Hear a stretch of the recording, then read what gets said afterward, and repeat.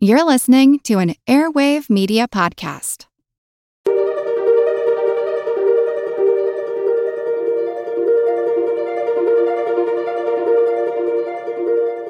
Over 7 million different animals inhabit our planet.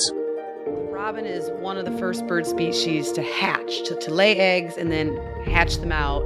And their eggs are notoriously blue. What can they teach us? One of the major causes of decrease in songbirds, particularly, is pesticides and pesticides use. So it's kind of a double win. Many species are in crisis and need your help. Join the movement at allcreaturespod.com.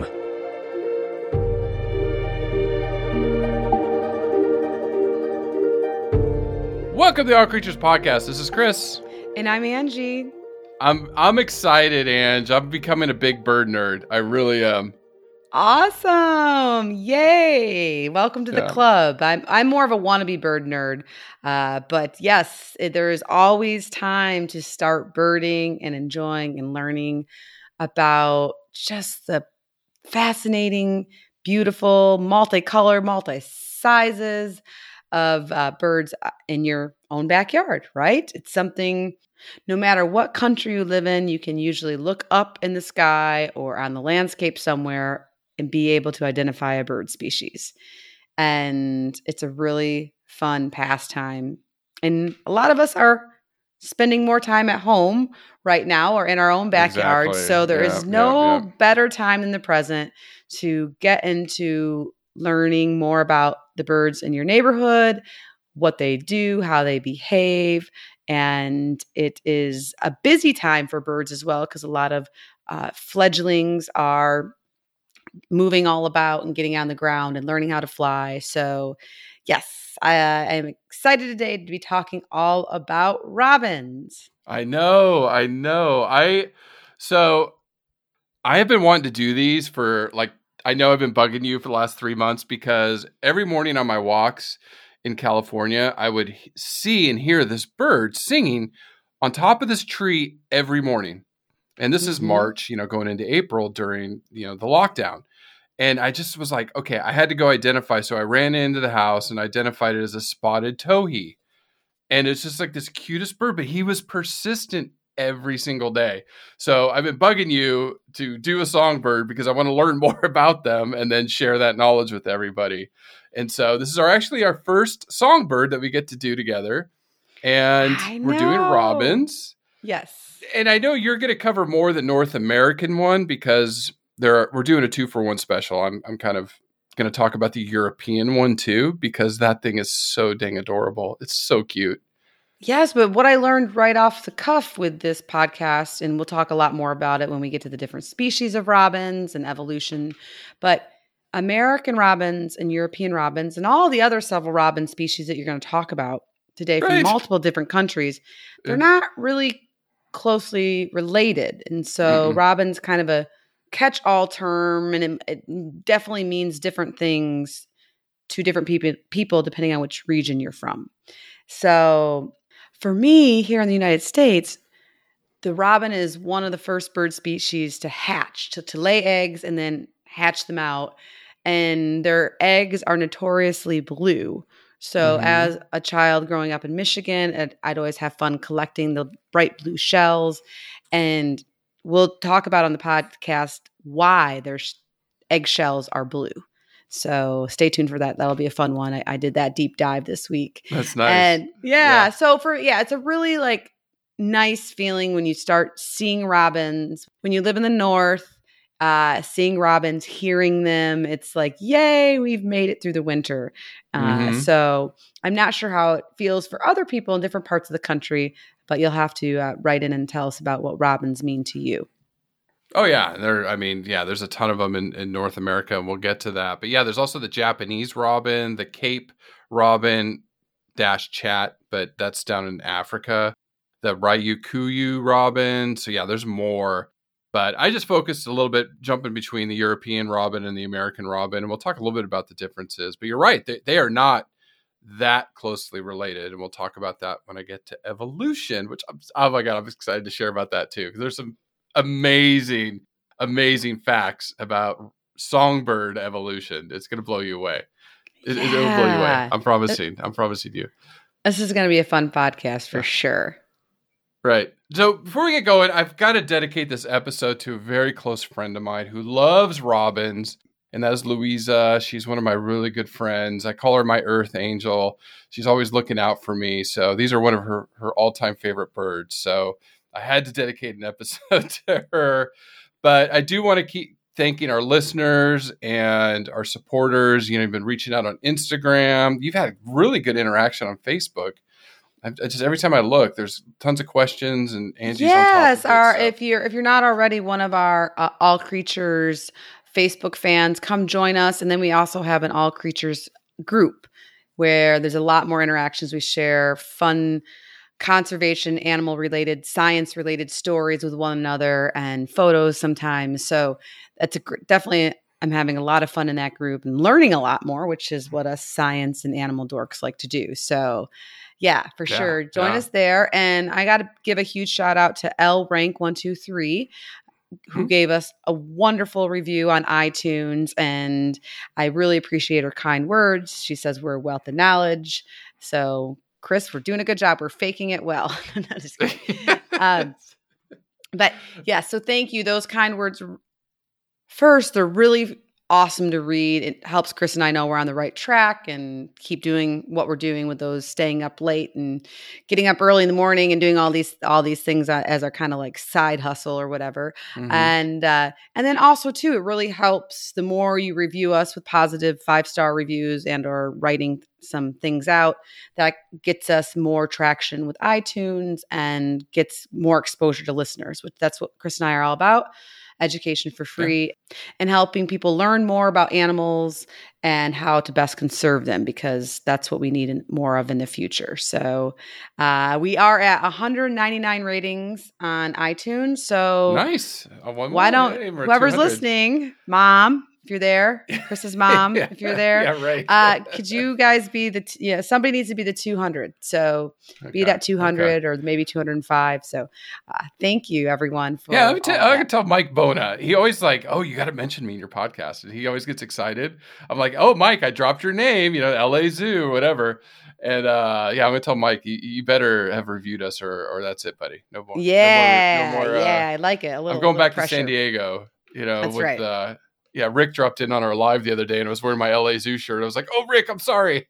I know. Hey, Rick, I was going to say, Rick, if you're listening, Chris is wearing, Angie can see it, my San Diego Zoo Safari Park shirt while we record. So it's gorgeous. It's green. It's got a rhino on it. It's classic. Love it. Yep. So anyways, thank you for your support. And Angie, robins, I think the reason that's kind of a catch-all name for some of these birds, even though they're different species, is they look kind of similar, right? Mm-hmm. So, I know you're going to describe the American robin, but that reddish orange or orange chest is pretty common, I think, across a lot of these robin species. Definitely. Yeah. And that's why there's some of this interconnectedness with their names, even though they might be from different family groups, which we'll touch on. But yeah, the American robin is from the thrush family. And of course, they have that classic rust red orange breast. But with the American robin, its head is anywhere from jet black to gray. And it has these cute white eye arcs, and I learned a new word today. It's called supercilia, and supercilium is plumage or feathers that basically are found on the heads of some birds that act as almost eyeshadow, if you will, or an eyebrow that kind of go around the eye itself, which that's a classic coloration pattern of these almost like white looking eyebrows of the American robin. And then the body is going to be black or brown in color in general throughout its wings.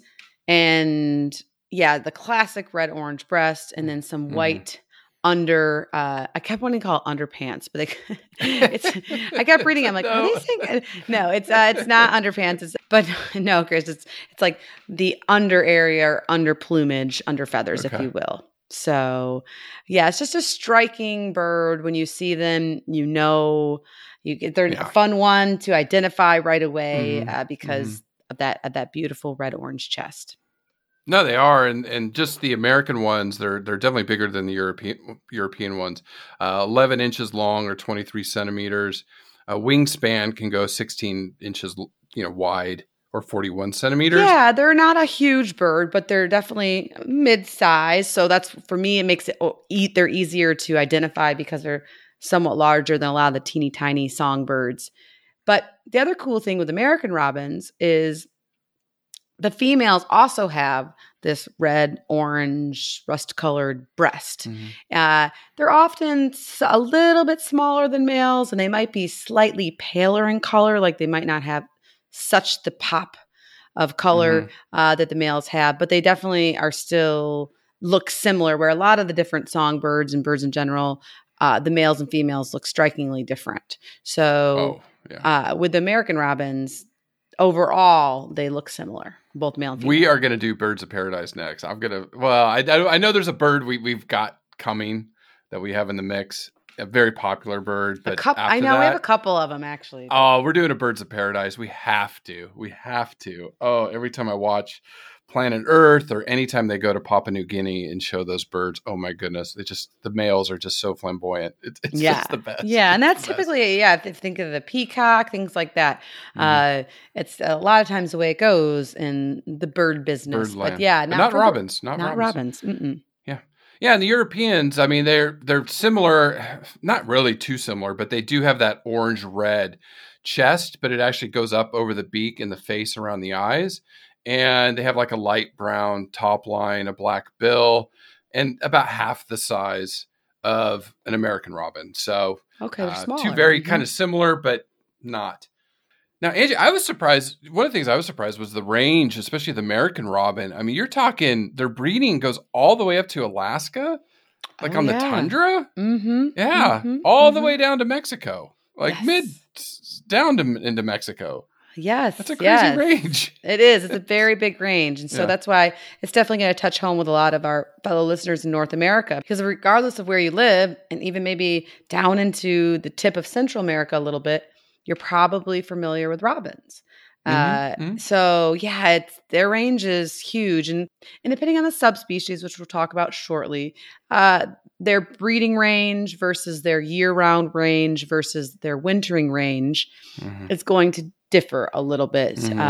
But in general, regardless of where you live, whether it's California, Florida, Maine, Alaska, there's some time of year that you can be blessed with hearing their beautiful songs and calls, and also getting glimpses of them. I am definitely going to go bird watching and try to find a robin now. I am definitely on the prowl. I need to get some binos. Well, stay tuned toward the end of the podcast. I have some really awesome Facebook groups you can join. To get started. Now, so yeah.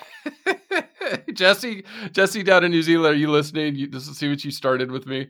And then the European one, Angie, it's very interesting. Their summer range is up in Sweden and Russia and the Baltic states. And then their year-round range is most of Europe and Spain. And then their winter range can be down in North Africa, even like the Nile River Valley, which is interesting. Okay. I will tell you, in the UK, robins are like the most beloved bird. So Louisa, you're listening. I know you love them in your backyard. They're like one of the most favorite birds. I think they're the national bird of Great Britain. You're absolutely right. They are. That's why they love them so much. They are the bird of the UK. So. Yes, and the love is shared across the pond, my friend, because robins are the state bird of Michigan, my stomping grounds. Oh, there you go. Okay. Growing up, always trying to collect and look for the blue robin egg shells. But also they're the state bird in Connecticut and Wisconsin as well. So 3 states love them a lot. They just all copied Michigan. Yeah, they're like, Michigan is awesome.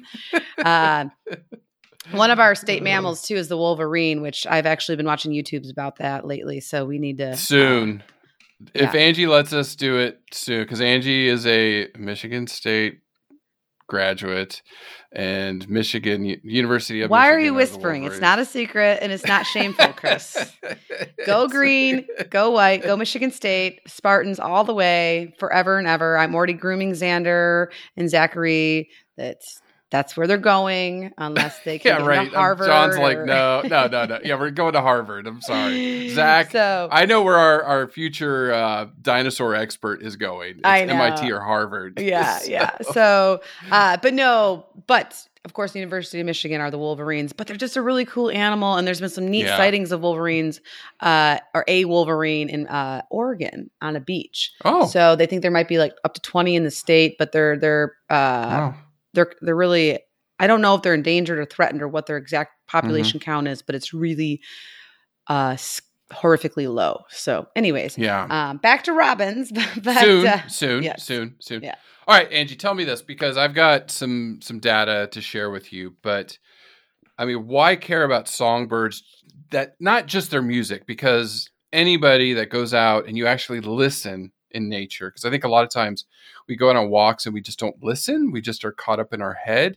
And I challenge all of our listeners, the next time you're out in nature, just try to shut your mind off and listen, because these birds are so beautiful. You hear all the different calls and stuff, which I think benefits us, humanity.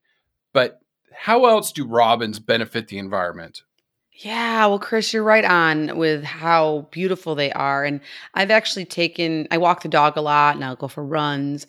And of course, half the time I'm either on the phone with my mom or my sister or one of my best friends, or you being like, okay, what are we going to do next? Mm-hmm. Or listening to a podcast or music, right? Music is wonderful if you have your favorite artists and bands and things like that. But I've been unplugging and not listening to anything. I did like a jog the other day, a little 5K walk, trot, joggy type thing. I'm not a super fast runner, and I just listened to the nature sounds, and it was incredible. It was really meditative, and I was able to not focus on the millions of things that are going in and out my brain all the time. So I did a little decluttering, and I highly recommend you do that. And you can enjoy songbirds and start to really be a bird nerd and be like, oh, there's a robin, or we always hear the crows or the ravens or whatever it is. But songbirds or robins in general play a really big role in the ecosystem. And first and foremost, we'll talk about it when we get to nutrition, but robins act as insect control. And so they have the ability to, depending on where they are located, to even help control insects that are damaging crops and gardens, such as beetles. So they can help clear some of those out, which anybody who's tried to grow a garden know about those pesky beetles and other insects that will destroy your tomatoes faster than you can say tomato. So yeah. And so it's just a really important role that they play. But robins also consume seeds and fruit. And so they have the potential too to act as a seed bearer and help basically repopulate the different plants that they are consuming. So we talk a lot about on this podcast about seed dispersal and the important role that plays in an ecosystem. And songbirds, depending on what their diet is, are also in that game. And especially robins, we'll talk about when we get to nutrition. We'll share with you some of the different fun fruits that they will consume and seeds. So yeah. And then this one, I don't love this one, but they are part of an ecosystem. And they're somewhere in the middle, more or less, if you will. So they can act as an important prey item for some of our larger predators.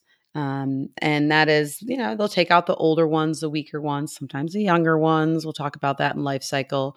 But that's part of nature, right? And so they fulfill that niche. And so when we think about the world without songbirds, which I think you're going to touch on here shortly, or with a lot less of them, it's not only hurting ourselves because they're beautiful to look at and fun to listen to, and they also have this role in the ecosystem, and they also have this role of dispersing seeds and insect control. But the bigger animals, the foxes, the coyotes, the snakes, things like that eat them are going to be suffering as well. Yeah. Yeah. No, they're critical. And I got to go way back to, it was actually October 1st of last year. So it was our episode 119 with the pileated woodpecker when we talked about this. And this is when the study was just coming out and making news. And that was this massive decline in birds in North America.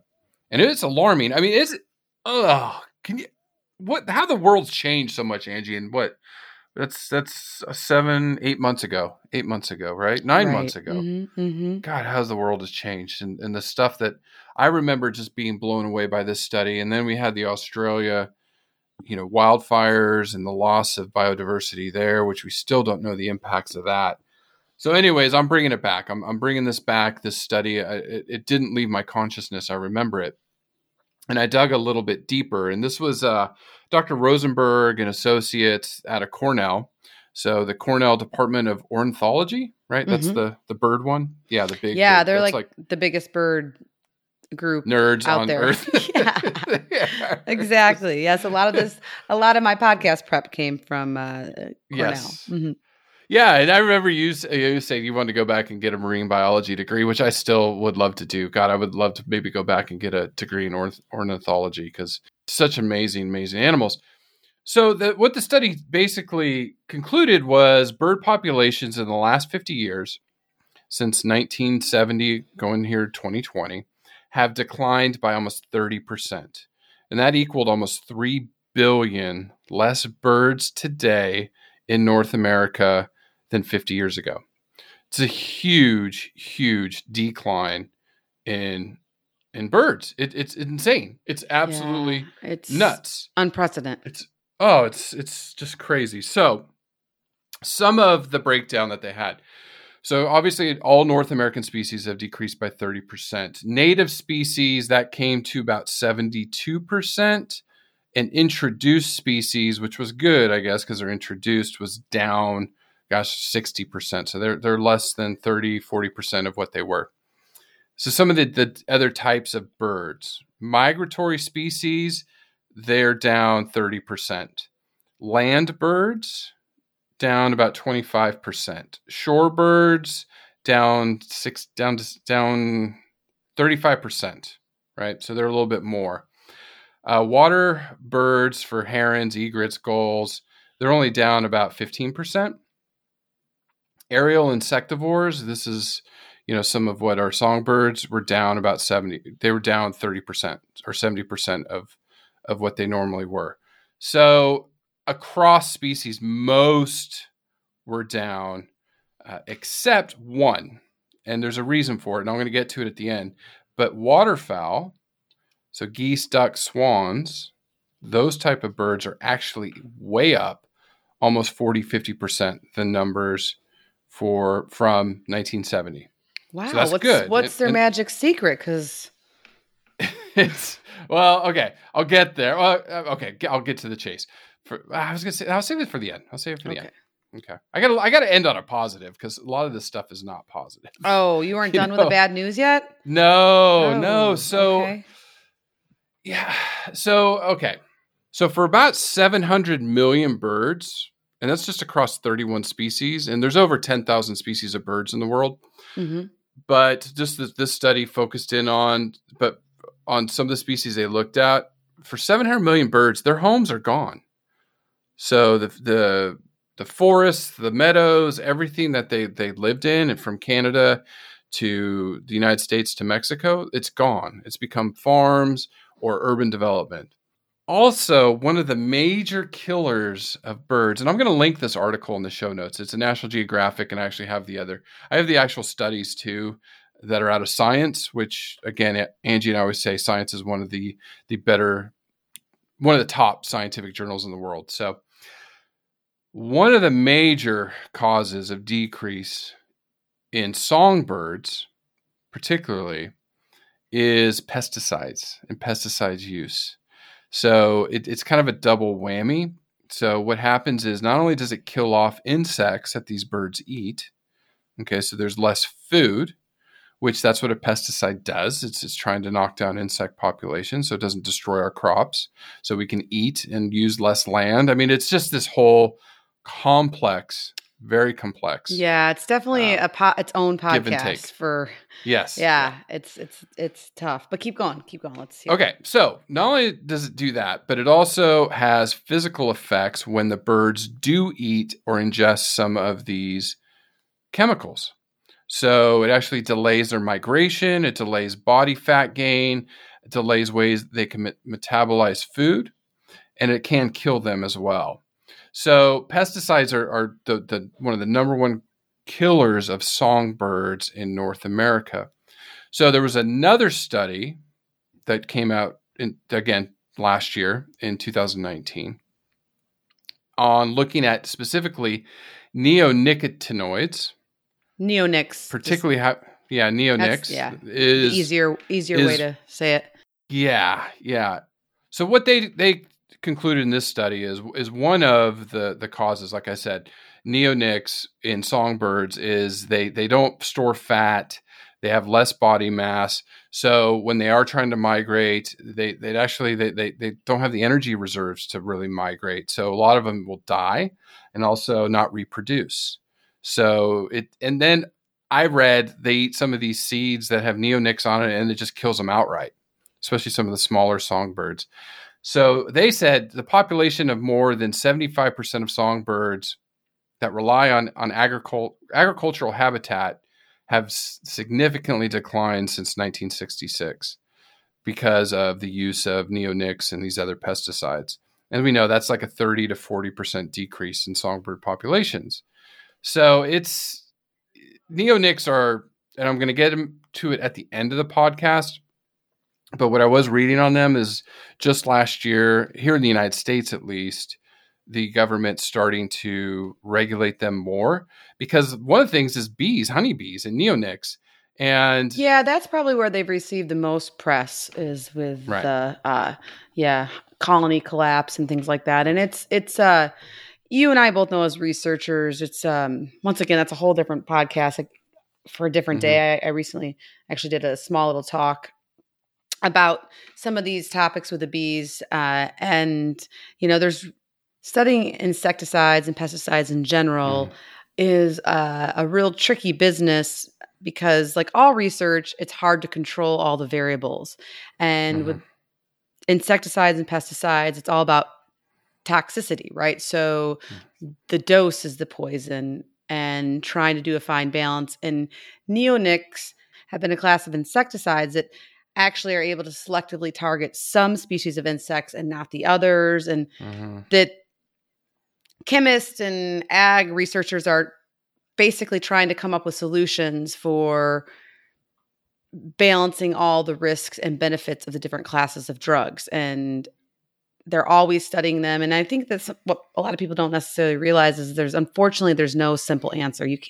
It's complex. This is not easy. It's very complex because they're highly, highly, highly regulated. And so every year farmers are getting updates about, okay, don't use this, use this.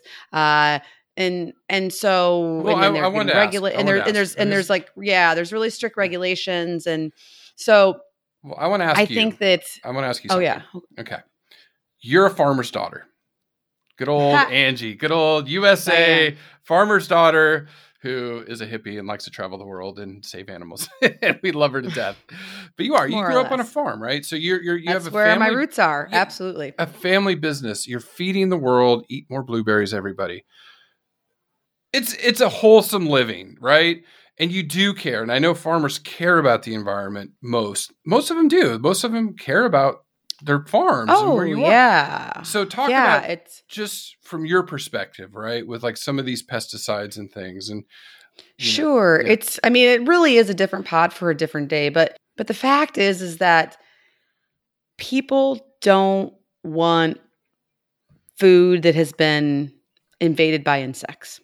They don't want to find worms in their apples, and they don't want to find chunks bitten out of their blueberries. And it's pretty common for family farms or farms in general to be sued if there is an insect or something in their food. And that's where the USDA and the FDA.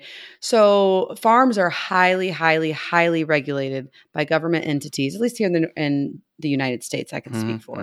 And it's a ton of paperwork and a ton of training and a ton of inspections and a ton of regulations, which a lot of times poor farmers just like want to farm and drive the tractor. And so those days are gone. Like now you have to, of course, abide by a lot of regulations. And so, so that has to do with pesticides as well, as it's not just a free for all. And pesticides are really expensive, so farmers don't want to use them.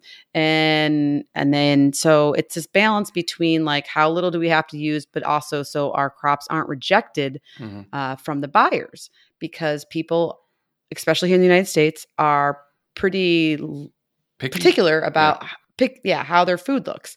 And so it's a really fine balance of what we can use. And there's a lot of regulation and a lot of training that goes into applying pesticides and things like that, and how often you're limited on what classes you can use. Like neonics aren't even used for blueberries typically, and how often you can spray them. I mean, like I said, it's a different pod for a different day. It's really, but I mean, it's really quite fascinating when people will let me, after a couple glasses of wine, when I really like start educating them about like how it is and things like that. And so it really is quite fascinating. But so there's definitely different things you can do on your farm. And there's really cool, I know in Michigan, there's special certifications to become an environmental steward while you're farming. And a lot of farmers are wanting to do that because they know that the public is demanding that, right? And like vote with your dollar. Vote with your dollar. You vote with your dollar. Exactly. Exactly. So I do think that there is finding this balance. And I also, as scientists, being trained as a scientist, you and I know that research is trying. That's what will help us strike the balance between nature and farming and all of that.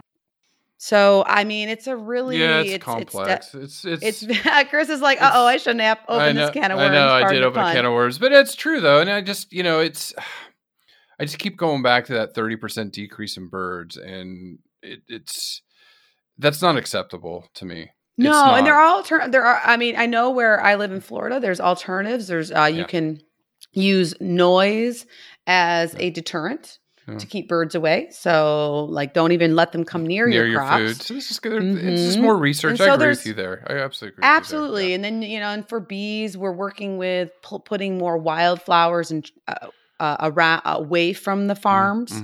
So they'll stay out of the farms and they'll go do their thing more in the woods. Somewhere out, When you farm, it's a great idea if you are starting to farm to keep more wood cover around instead of doing these huge open which areas, blueberries aren't grown this way in general, but these huge, 100, 200, 300 acre plots. That's like, try to keep more trees around and do 10, 15, 30 acre plots. And there's a lot of things that are being investigated, as with organic sprays. A friend of mine right now is potentially in a trial in Michigan looking at organic insecticides for some of these invasive species. Yep. So, all right, back to robins. We're off the farmer podcast. But I think it's just, you bring such a different perspective. So I wanted to. Yeah, I've definitely lived it, and I see a lot. I see a lot of the sides, but I like to stick with data too. And I do know, speaking with my agricultural scientist and entomologist, that it is really hard to replicate a study with field conditions. Right. It is. Because field conditions, you got a lot of rain, you get a lot of wind. It's it's tough. Research is tough. It's definitely tough. Yes. But we want to take care of our songbirds. Right. And so let me show you how we protected our waterfowl. And as I promised earlier. So, they did find that waterfowl went crazy increase, like I said, like 150% from levels. And you know who it was? It was recreational farmers. No, waterfowl hunters. Yeah. Okay. See, so here they often get a bad rap like farmers. Yes. Exactly. These recreational hunters In the study, it says, put money where their mouths are, and saw to conservation programs and policies were put in place to protect wetlands. Billions of dollars went in to protect wetlands in North America, enacted in the late 1980s, and that turned around and protected all of our waterfowl. I know in California, by our coastal areas, our beaches, they're all protected.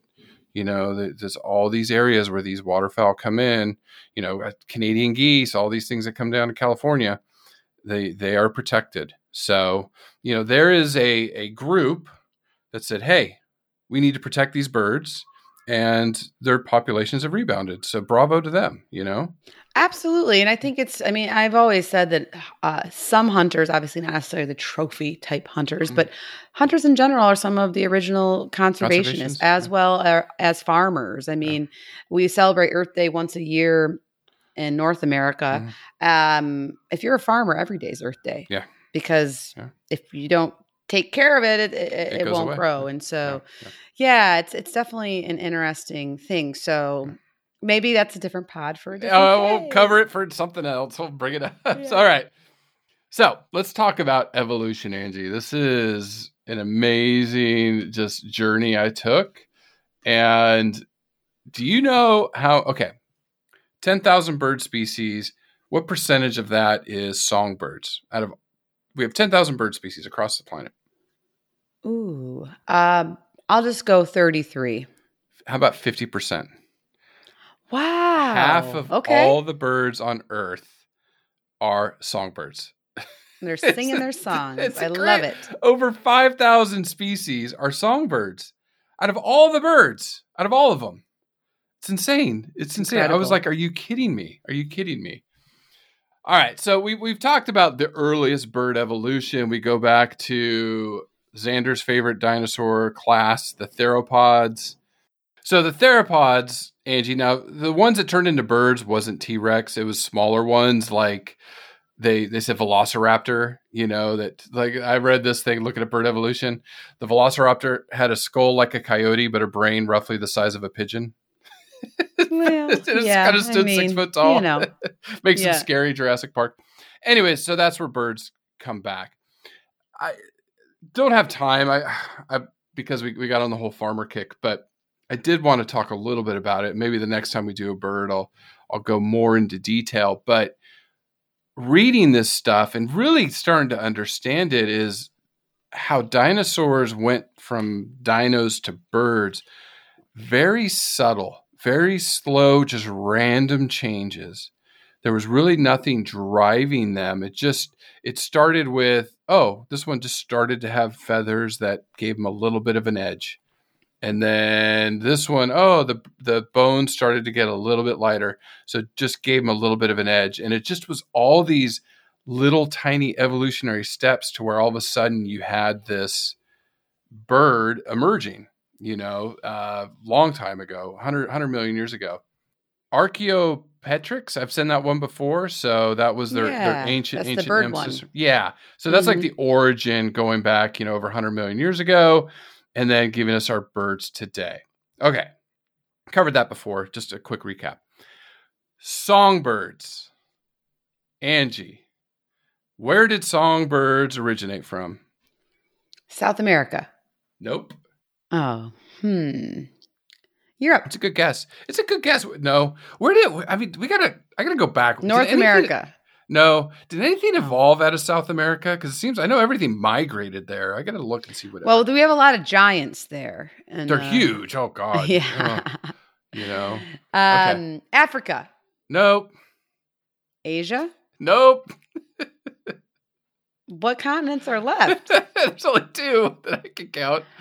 Australia? Yes. Oh my gosh. Okay. Yes. That's awesome.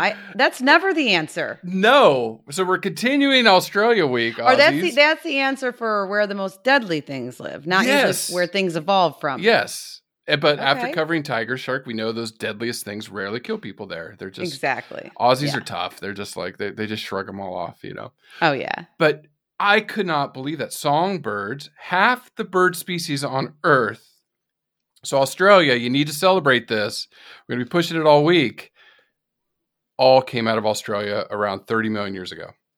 I love it. How that is like my most favorite fact I've found in the last few months, that songbirds came out of Australia. Like that's just amazing. Just like, oh, I love it. I love you, Aussies. I love how easily pleased you are. That's why you're such a good podcast partner. Number one. No, you wouldn't think. And I don't think we've mentioned yet that Australians, they do have their own red robin. Yeah. Or yellow robins. Too. Yeah, they have everything. They have a little bit of everything, right? A little bit of cool.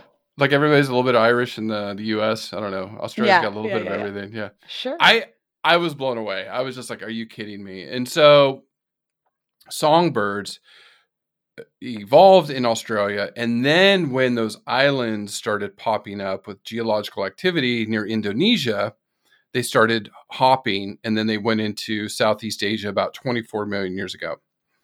Then they just spread out all over the earth, and they're on every continent, including South America. Now, of the two robin species we're covering, the American robin.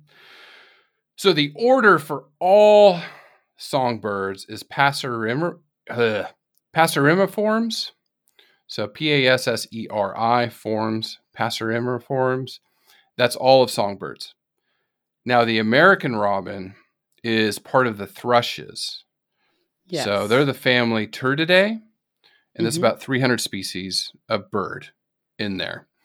Now, the American robin species name is, I don't know who named it, Turdus. Must have not liked them. I had some late night giggles with that one. I was like, John, guess what the robin's called? Tee-hee-hee-hee-hee. We're such children. Yeah. It must have looked up in the tree and then it like, boop. I took an ornithology bird biology class where I had to memorize all of the scientific names, and I don't remember anything but the Canadian goose. But gosh, I can't. I guess I would have thought of. I should have remembered that one. Turdus I would have made a little joke about it. I know. Yeah, it's a cute little name. So Turdus. Whenever you see a robin, you little Turdus. Now, like Angie said, there's different subspecies. So I don't know why I was thinking of this, but the one down in Florida, the southern robin, I just see him playing a banjo, while the one out in California playing the electric guitar, the western robin. So there you go. Sure. Yeah. Sounds about right. Move about the similar speeds. Yeah. Yes. The eastern robin, the Newfoundland robin, the northwestern robin. And now you have the two that are kind of in Mexico, the San Lucas robin, which is like Baja, Mexico, and then the Mexican robin. Yeah. So 7 total. Yeah, 7 total subspecies. Now, the European robin, like you said, is from a different family. They're not really related to the American robin. So they're still Passeriformes, the same order, because that's all songbirds. But their family is Muscicappidae, which is the old world flycatchers. Oh, okay. Now, I'll tell you, that's recent. They used to always put American robins and European robins together. But it wasn't until, I guess, we got this DNA and this other classification that they've separated them out. And Science. then I love it. Yeah. And they've got, let me see, 1, 2, 3, 4, 5, 6, 7 subspecies, like the Canary Island. And then they have like the southern one goes into Iran, Crimean Peninsula, the ones that go down to Africa. So, yeah, they have 7 subspecies too. All right. Another fun fact. This is why I love this pod. Can you guess the largest songbird today? There's no way you'll know this. I will fall out of my seat if you know this. I don't know, a canary. I don't know my birds. That one bird biology class. Now it's coming back to haunt me. It's maybe some of our bird nerds are yelling at the car radio. I'm sure, and they should. They should be. They should be. If you don't know birds, you don't know this. There's no way. Okay. There's no way. All right. The largest songbird flying around today is the common raven. It is a songbird. I didn't know it was a songbird. Yes, me either. That's what I said. This is amazing. This is why we do this pod. That's fantastic. Because I've been wanting to do a raven or a crow for a long time. I'm glad we waited, because now we know there's a songbird, and all they can do is crow, right? Rah, whatever. But they're songbirds. Yeah. I hear them all the time. So the common raven, Corvus corax. They might need to redo that DNA study, I think. It is a songbird of the order Passeriformes.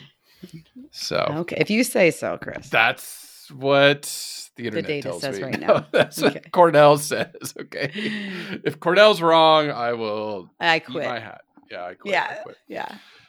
Okay, so some cool stuff because we got to get to how they sing, Angie. It's like you said, the robins have a tough life out there. Their average lifespan, and this is for the both American and European, was about 13 months or a year, a little bit over a year and a half is what I read for some. Now, the European robins can live up to 19 years, which is pretty dang long. Where I read the American was 13, but almost 14 years.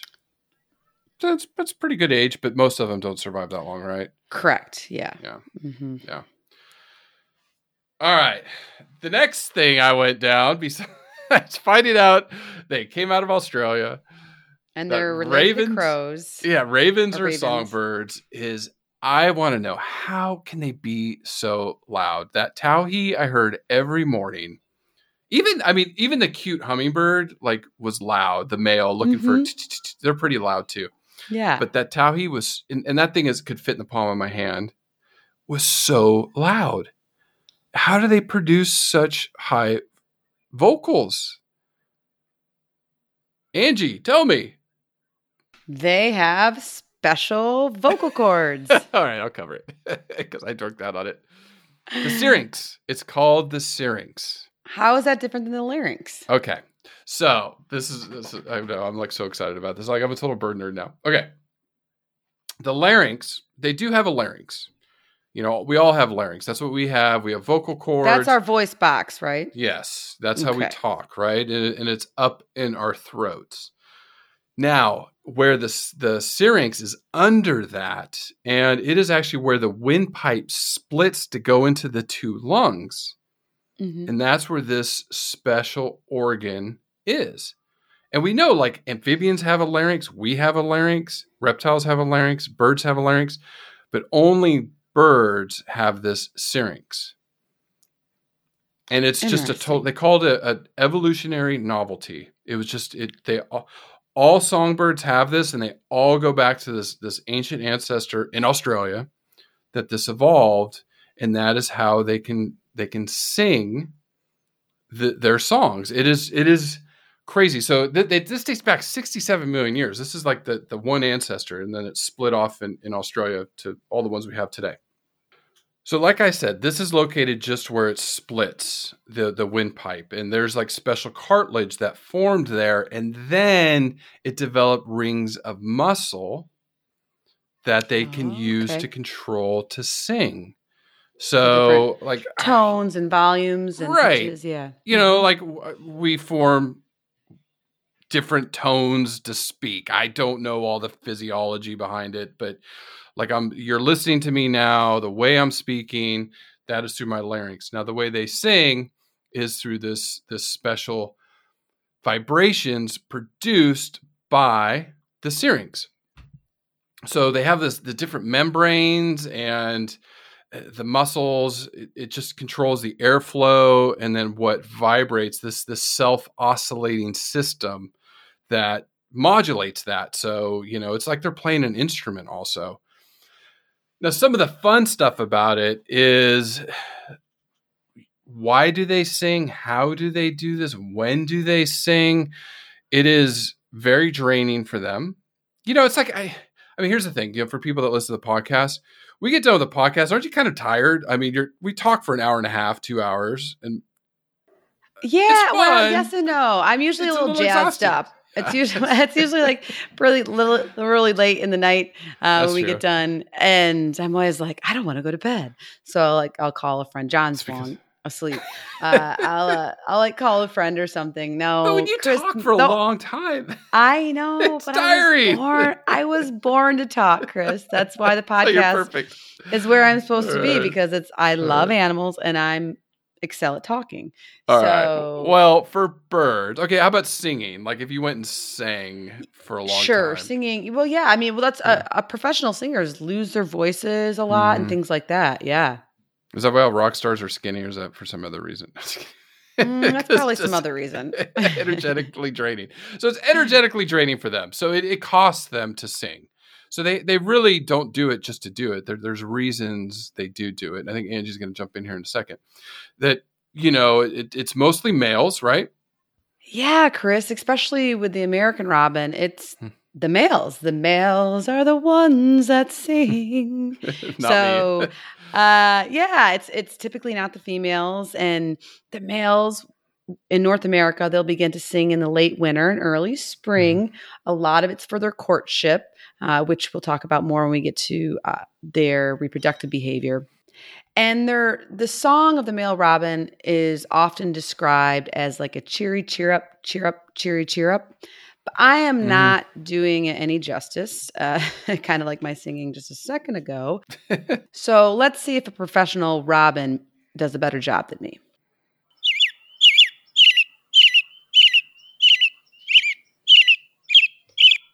Well, Chris, I think we know who won that round of Make the Sound.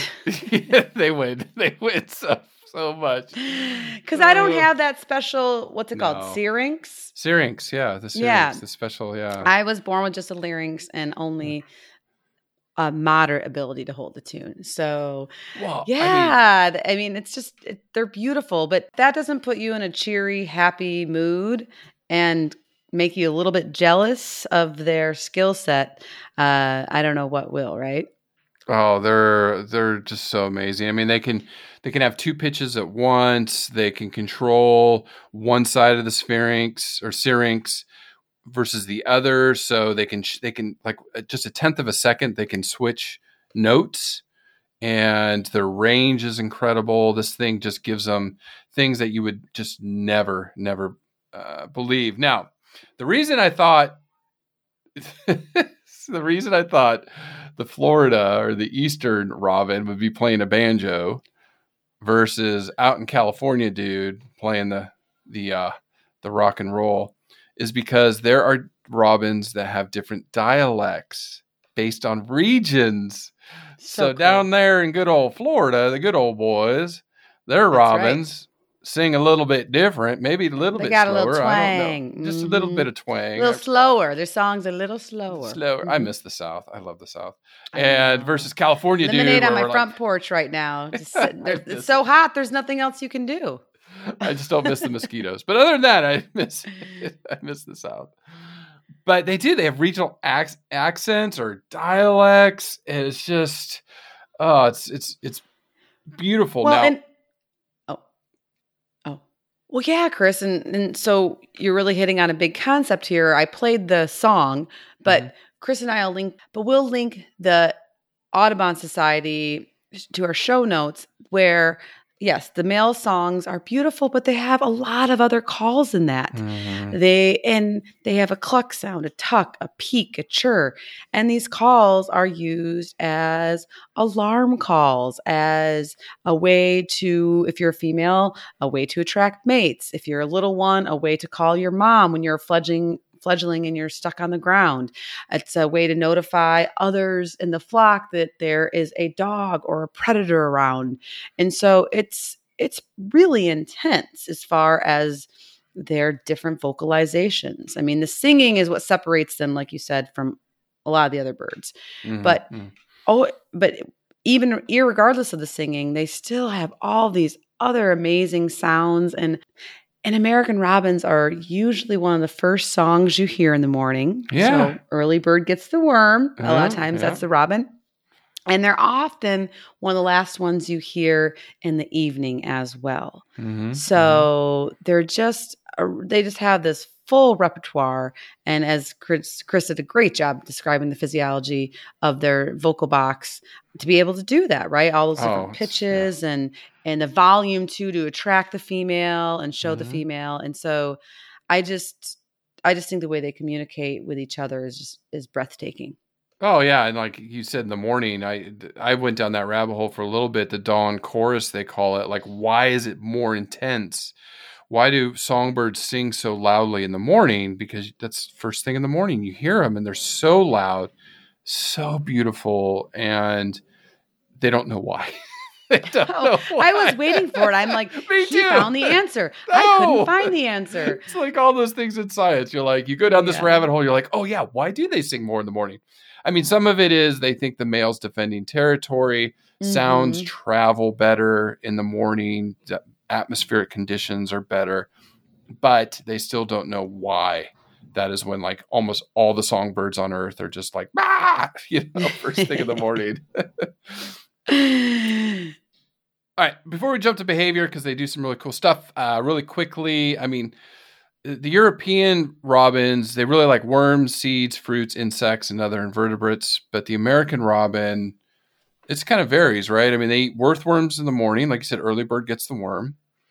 And then fruit in the day. So your poor blueberries. Grubs, Yeah. caterpillars, grasshoppers, beetles.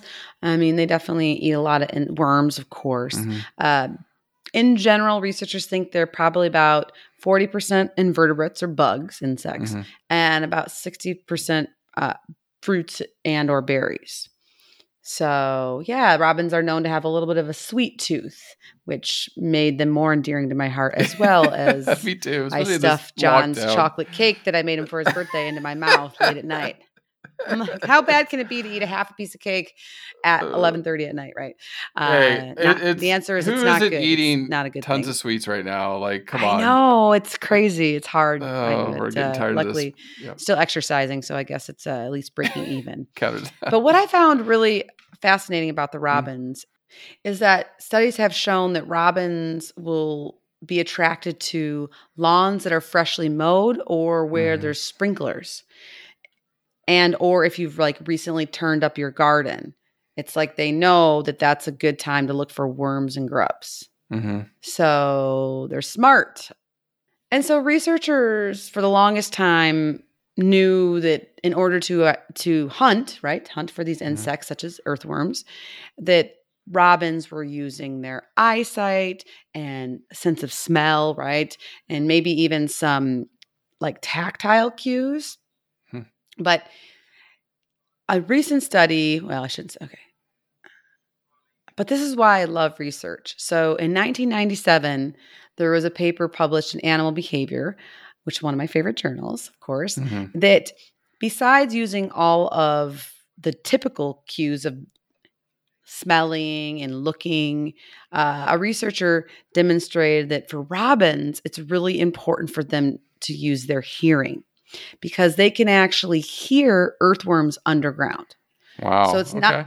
so it's not just the Okay. seeing the worm pop up after the rain and start crawling. Right. It's being able to hunt them underground based on subtle sounds that the worm is making. And so, and the way that they demonstrated this is that the robin will actually like tilt its head Mhm. and cock its head to the left or the right and basically be able to identify these earthworms underground.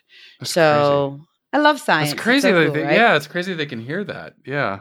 And then, Chris, American robins, and you're probably going to recognize this when I say it, but they're known for this really cool behavior on the ground of running and stopping. They run and run, stop, Mhm. Mhm. run and run, stop. And so what this behavior researchers think, and so and the reason researchers think that they're doing this behavior is to hunt, basically. So pretty cool stuff. There's a lot more to them besides that big, beautiful red breast, although that's a fun thing to look at. And then lastly, just for your kicks and giggles, robins have been known as one of the few species of birds in North America that will once in a while eat too many fermented berries. Oh, it's right. Get a little drunk. And anybody who's had too much fermented anything, which I definitely during the past stay-at-home 2 order, months, 3 months, 4 months, can vouch for is yes, it's Fun Times USA. So, but no, it's a phenomenon that can happen once in a while if up in North, I think in Michigan? 2008, Minnesota. In Okay, 2018, close. there was a report in Minnesota and stuff like that. So Okay. some researchers think it's the berries. Some researchers think it's that it's not the fermentation in the berries making them act a little off or fly into things. Unfortunately, it's that their crop is full because they eat too much. So there's kind of these two hypotheses of what's going on. And so, but yeah, so always just, if you see a little bird wobbling around, just they say to perhaps, if it's safe, collect them up, put them in a box, a dark box, until they the drunk tank, until they sober up a little bit. Drunk tank. Okay. All right. What other behaviors do these things do? Robins are amazing. They're busy during the day, so they're a fun one for us birders out there, because you can usually go out anytime during the day and see them and hear them. And Chris, the other interesting thing that I learned about American robins is they can engage in mobbing behavior. And if you're not familiar with what that is, the mobbing behavior, it includes a lot of vocalization or calls, and then also aerial swoops to even physically attack a predator. And so American robins do it. And I was always familiar that like crows and jays will do this, and mockingbirds. It has been observed in American robins, and researchers always thought it was just to basically get rid of the predator or to scare the predator off. And I've seen, I don't know which bird species it was. It might have been a jay, but mob small dogs, like, or a cat, you know, and they just basically swoop in, smack them on the butt, bite them on the butt, tap them on the butt, scare them basically. Scare them, especially dogs are pretty easy. And then, you know, get them out of there. And so, but researchers now think that it might be a way for the males to show off some of their strength and impress potential mates. Like, watch me, watch what I can do. I'm strong and safe and all of that. So pretty cool stuff. If you've ever seen the mobbing. I have seen mobbing. It's just, it's interesting. You see the birds way up in the air and you're like, what is going on? And they just like, these are the smaller ones going after the big ones, like, get away, get away. So, yeah. Exactly. Well, and then robins have been known to do it to blue jays as well. Like, you know, get out of here. And lastly, Chris, I think an important behavior to cover about robins, European, American robins in general, is that a lot of them migrate. Yeah. And they will travel far, far distances. And so migration to me is just something that's super fascinating. It's way beyond my repertoire of understanding how they do it, right? As far as where do they know their wintering grounds are or their breeding grounds. It's just incredible. But what researchers have shown is the distance which robins migrate depends on where they're from initially. So some that have been tagged up in Alaska travel a lot further south in the wintertime than those that are tagged in Massachusetts. So, Makes sense. Exactly. Like, if it's really cold, you want to get away from the cold. If it's kind of mild, then, you know, you may not travel as far. So, but how all that's determined, once again, is it's just super fascinating that it's an instinct, right? Well, when we cover, there's some really incredible migratory species. I think that will be like the science rabbit hole. Yeah, I didn't go down that rabbit hole. Yeah. I was like, whoa. That's blow my mind. That's a big one. There's going to be like some Arctic goose or Canadian geese or something we'll cover that goes way crazy migratory routes. We'll how they know the direction. And I mean, whether it's magnetic field or there's all these other theories, it's just super phenomenal. And I think of us humans, right? Like, if I didn't have my GPS on my phone, I'd be driving around in hexagons. How do we do it in the early days without phones, Angie? Oh my gosh. Well, I had a road atlas. I actually still really like maps, but but in general, American robins are pretty social birds. During the winter, they kind of like to gather around and probably, talk about the weather and how they're glad that they are where they are in the wintertime. And they'll often assemble in large flocks in the evening, and they'll often hang out and roost together in trees. And then during the day, they're active during the day when it's time to eat their seeds or go look for insects. They'll break up into little smaller groups to go have their lunch with or brunch or whatever. Now, then in the spring to summertime, when they're in their summer grounds or their breeding grounds, they're not as social. They're kind of like us right now, right? We're not as social. Most of us are staying away from one another, unfortunately. But the reason for this with the American robin is it becomes more territorial, especially males, because it becomes breeding season. Right. And they want to stick with their mate and just raise their little family and protect their little family. It reminds me of that little Towie just like screaming at the top of his lungs. So how does he attract a mate, I guess, and then start, nesting, all that fun stuff? And yes, Chris, that's all part of their courtship, these loud carolings, singing high-pitched songs. And once they attract the female, there's other really fun behaviors that they do. So the female is enticed with their beautiful song. And then a lot of times they'll engage in symbolic feeding, where the male will often feed the female in the nest. I can get behind that. Who's ever said no to breakfast in bed? Not this lady, right? Yeah. And then some worms, a little, a little fermented fruit. Okay, if I don't have to get up for it, bring that fermented berries. There you go. Protein, insects, whatever. Okay. You and Mallory. Right, Yeah. Right. Oh yeah. Yeah. She's my girl. And then they also engage in ceremonial gaping. And so the gaping behavior is basically kind of what it sounds like. They'll just go beak to beak, head to head, beak to beak, and then they open their mouths. And some have described it in certain subspecies as either like a yawn, or it's been described too, which I kind of giggle out of this one, as the male begging to the female, kind of like a baby bird would. Bird would. Okay, yeah. So yeah, they do a lot of charming things if you're a birder, and you can be lucky enough to catch some of these cool little conspicuous behaviors. And this pair bond that males and females form will begin usually when they get to their summer range, so up north. And the breeding season is thought of between April and July. So if you're in North America, we're like in the thick of it right now. And so be looking out for fledglings and things like that. And once male and female do get together, the female will lay anywhere from 3 to 5 eggs. And of course, these are the notorious blue eggs that I mentioned earlier on in the podcast. So why are they blue? Yes, the $1 million question. Yes. Okay, I'm super excited to talk about this.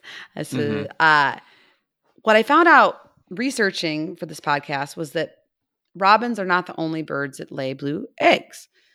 Blackbirds, ironically enough, can do it. Starlings, blue jays, other thrushes. So it's somewhat common in the songbird arena. And it's really cool. The way that they get the blue-colored eggs is the blue pigment develops the last 5 hours before the egg comes out. And it's a derivative of biliverdin, which is a pigment, and it goes on the outer part of the eggshell. And biliverdin is a breakdown of hemoglobin. Okay. Yeah.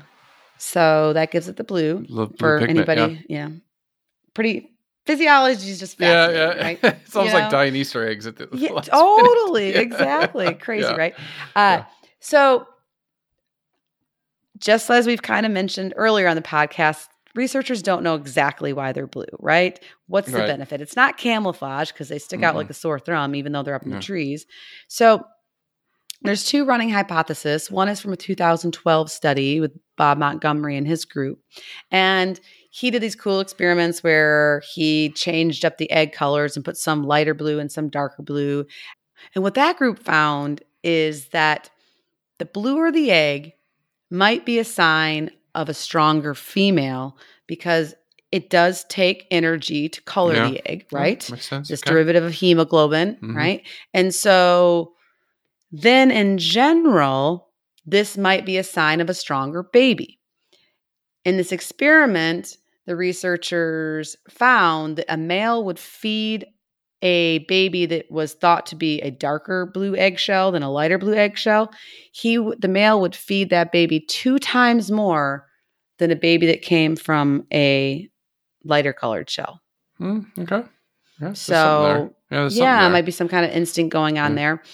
And then in 2016, Researchers also investigated the hypothesis that the blue actually helps protect the eggs up in the tree from some UV radiation. Because with that being said, eggs are typically incubated by the females only with American robins for about 14 days before they hatch. So, but yeah, so those are some of the running hypotheses for the blue eggs. All I know as a kid is I love to collect them. You loved collecting them. Yeah, they're so pretty. They're so pretty. And so as an adult, I don't have the answer why they're blue, unfortunately, 100%. But there's probably some selection-based things going on there. And when the chicks do hatch, they're all trishul, which means they're naked and their eyes are closed, and they're obviously super dependent on their mom. And she'll take good care of them. But even though they don't have many feathers and their eyes are closed, baby birds chirp, chirp, chirp, chirp, chirp to their mom and dad for food. So we got some good daddy robins here, Chris. Of course. Yeah, birds are great. Both the adult male and the female actively participate in feeding the chicks. And then, of course, the fledged chicks until they begin to forage on their own. And so the little baby birds, once their feathers come in and their eyes open, usually about 2 weeks after they've hatched, they will leave the nest, and they all do it about a day or two apart from each other. And they fledge for a couple days, which to me, I just had an incident where I found a fledgling on the ground, luckily before my dog did. Mm-hmm. She was running around the park like a mad woman, like she does, which is fine because she listens to me. But she was in this area, and then I saw this little thing moving on the ground, and I put her on her leash and put her away and investigated it. Called John. I was like, John, what do I do? And he was like, Angie, he's like, fledglings are on the ground for 1 to 3 days. He has all the answers. Yeah. And so, I didn't realize that for a lot of fledglings, they spend, they don't just like jump out of the nest and learn how to fly. Right. It's not like just it takes days. It's like it's instinctual, but it's learned. I tried to have this whole conversation with Xander. Mm-hmm. I don't know. It was tough. I don't know if it worked out right. But yeah, it's like they know that they need to fly, but they don't instantly take off. And so they do spend a lot of time on the ground. But because we were preparing for this podcast, and one of the reasons why I'm so glad we were covering songbirds is it was dusk. So I took all these videos of the fledgling to try to identify it. And then I sat back and I got out of its way because, you don't want to get too much in their business. And sure enough, the parent came around. And the parent kept swooping down from the trees. I don't know if it's the male or the female. Mm-hmm. And they were vocalizing back and forth to each other. It was just this whole thing. I caught it on video, but it's too dark, so it didn't really come out. Yeah. And I watched probably for 15 or 20 minutes about the amazing parental care that was going into this poor little fledgling on the ground. And so, Chris, understanding numbers with robins or probably songbirds in general, only about 40% survive past fledging because they're on the ground and it's tough. They're in the open for the most part. But boy, this parent was doing its job, and I was able to snap a picture, 2 blurry, bad pictures in the dusk, bad lighting. And I went home, and the bird nerd in me came out because this was some of the first parental behavior I'd seen up and close. And I was able to identify the bird, Chris, as a brown-crested flycatcher. Beautiful bird with kind of a small tuft on its head, a yellow chest. The fledgling just looks like a brown spotted thing, so that didn't give me any help. It was the parent that really tipped me off. But it was super fun, and I got to cross that one off the list. And anyway, so it's definitely a lot of fun. Yeah. And so there's a lot of parental care, and robins in general become mature after about a year. And they'll repeat the whole process over. Yeah. And robins are doing okay. We talked about 3 billion birds less in North America, but robins at least are stable, least concerned, the Europeans and the American robins. So they're doing okay. Now, I know there's a million bird organizations, but were there any specific that you wanted to highlight this week? Well, yeah, we always talk about the Audubon Society and then Cornell University. Those are a lot of the websites. Those are a lot of great websites to go to for anything bird related, a lot of scientific based knowledge on there. But because of my bird watching and bird nerding and wanting to get everybody listening to this podcast somewhat involved, you don't have to be totally committed. I'd like to give a big shout out to the American Birding Association. Okay. That has a lot of information on their website, and we'll put everything up on our show notes. And then on Facebook, there's tons of fun groups to follow. So if you're a little bit more experienced, there's a group, or just if you just love beautiful pictures of birds, like you mentioned the bird of paradise earlier on, Chris, or peacock or whatever. Bird watching on Facebook is a fun group that you can like, and you will thank me in your news feed. If you're newer to bird watching, which I somewhat fall in that category, there's some fun groups on Facebook called Bird Watching for Beginners, and then another one called What's This Bird? And it's one of these sites where I probably could have put my really low quality photos up and somebody would have been able to help me. And so that's a great one if you're just getting started. And if you can, this is a great time of year where a lot of us are at home and we're looking out our windows more, or we're just walking around our house. So go explore and see if you can identify even just one bird. For me, it was a real nice treat to see that flycatcher, because it's one I don't normally see. There's a lot of cardinals around my house, and of course, blue jays. But it's fun. It's fun to get out there and do the new stuff. Start identifying them and seeing them, especially with cell phones now, because you can snap even not great photos. And so, and then go back and give it a shot. It's super fun. And then it makes you more passionate too. And then, of course, I had to check out the song that the mom or I shouldn't say the mom, it might have been the dad, that the parent and the offspring were doing. And sure enough, it matched. And so, that's where the nerd really starts to come out. Kick in. Yeah. Well, just to leave some conservation tips, like we said, the neonicotinoids, I've got a list of pesticides, at least in North America, so I will put that on there. They are starting to regulate it.